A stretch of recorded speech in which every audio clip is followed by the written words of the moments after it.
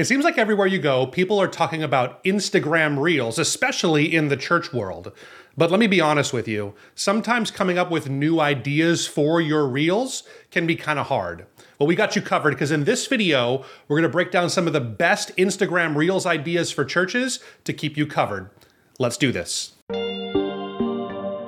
You're listening to the Reach Right Podcast, the show dedicated to helping your church reach more people and grow.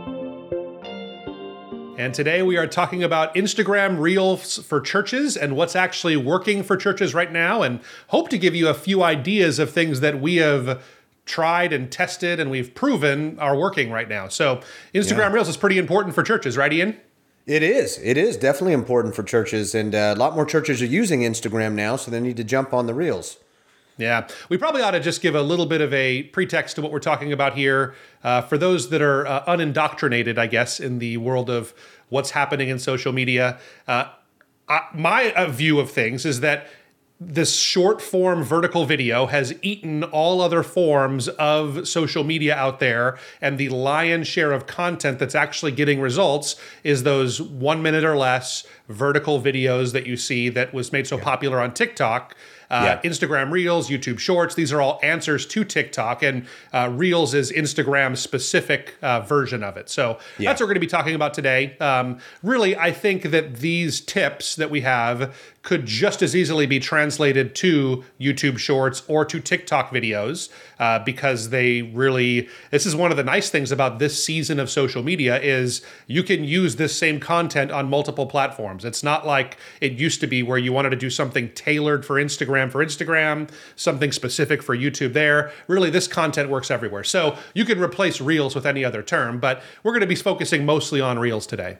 Yep. That's good. Yep. Well, why don't we start by let's talk about you did explain exactly what they are, but I guess, how do you make them, I guess might be the first thing to address for folks. Yeah, I guess the really real requirements is that, and this is true for Instagram, TikTok has changed their methods and things, and so I think you can post videos that are like half an hour long or something on TikTok, but I don't ever see those getting a lot of traction typically. Maybe in the future that'll be the case, and so we'll see how that goes. But generally speaking, we're talking about short form, 60 seconds or less, vertical video, so it's made to be right on a phone there and be seen full screen on there, and it's supposed to be fast, engaging, and things that people will quickly swipe on to the next one. And so what's unique about them is they're not just always finding them on their page that they used to scroll, but it's being delivered to viewers in the discovery algorithm. So it's kind of different. It's not just people that are following you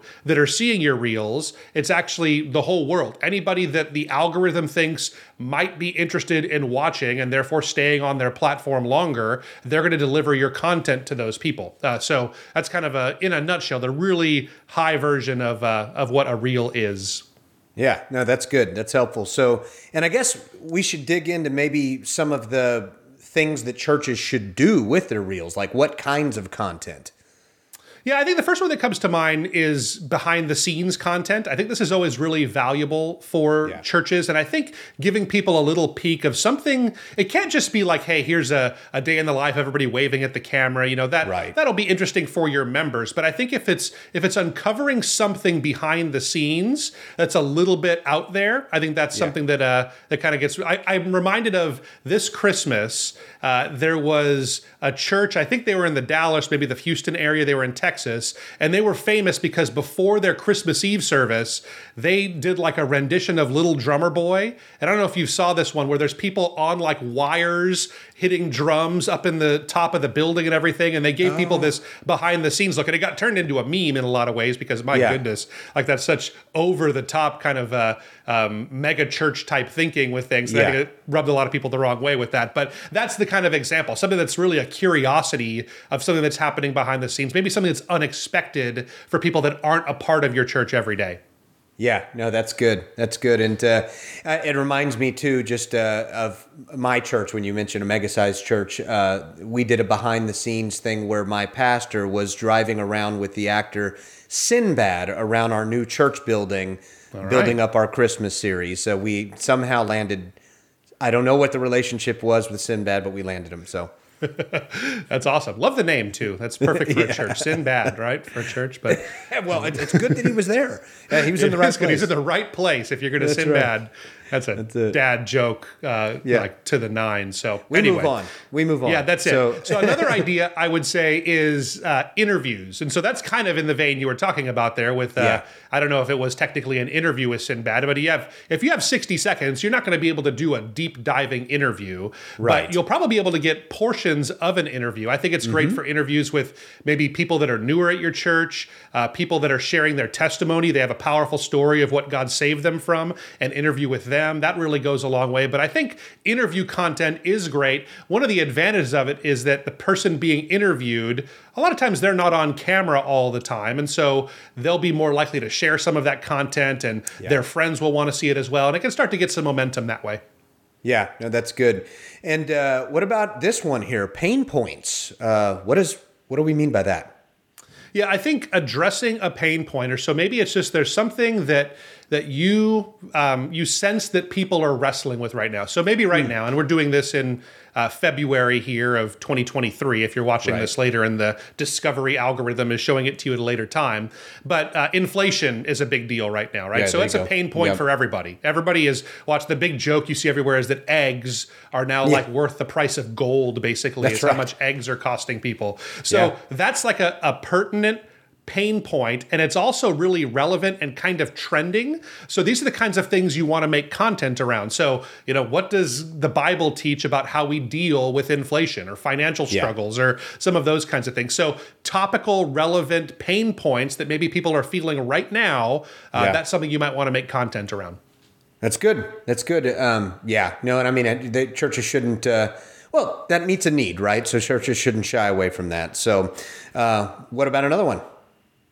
Yeah, I think another one would be spiritual growth tools, kind of giving some people some ideas on how to do that. So whether it's a app for your Bible or some kind of a reading plan or something like that that's out there, giving people kind of a demo or encouraging them to use something that will help them grow in their faith. And I think the thing with these is you want to get maybe like footage other than just someone looking right at the camera. Like if you maybe have an app that your church really likes to use that has your church's Bible reading plan on it, for instance, that's a spiritual growth tool. Giving someone a walkthrough of you talking about it, but then cutting right to a screen share of the actual app on the phone that someone can see how easy it is to do these kinds of things. I think that's something we're seeing get a lot of engagement too. Anything we can do in these videos to make fast-paced cuts to kind of keep people's attention, that's really where these kinds of mediums shine. I've seen that most people are going to decide whether they're going to watch your whole short. It's only 60 seconds at the most,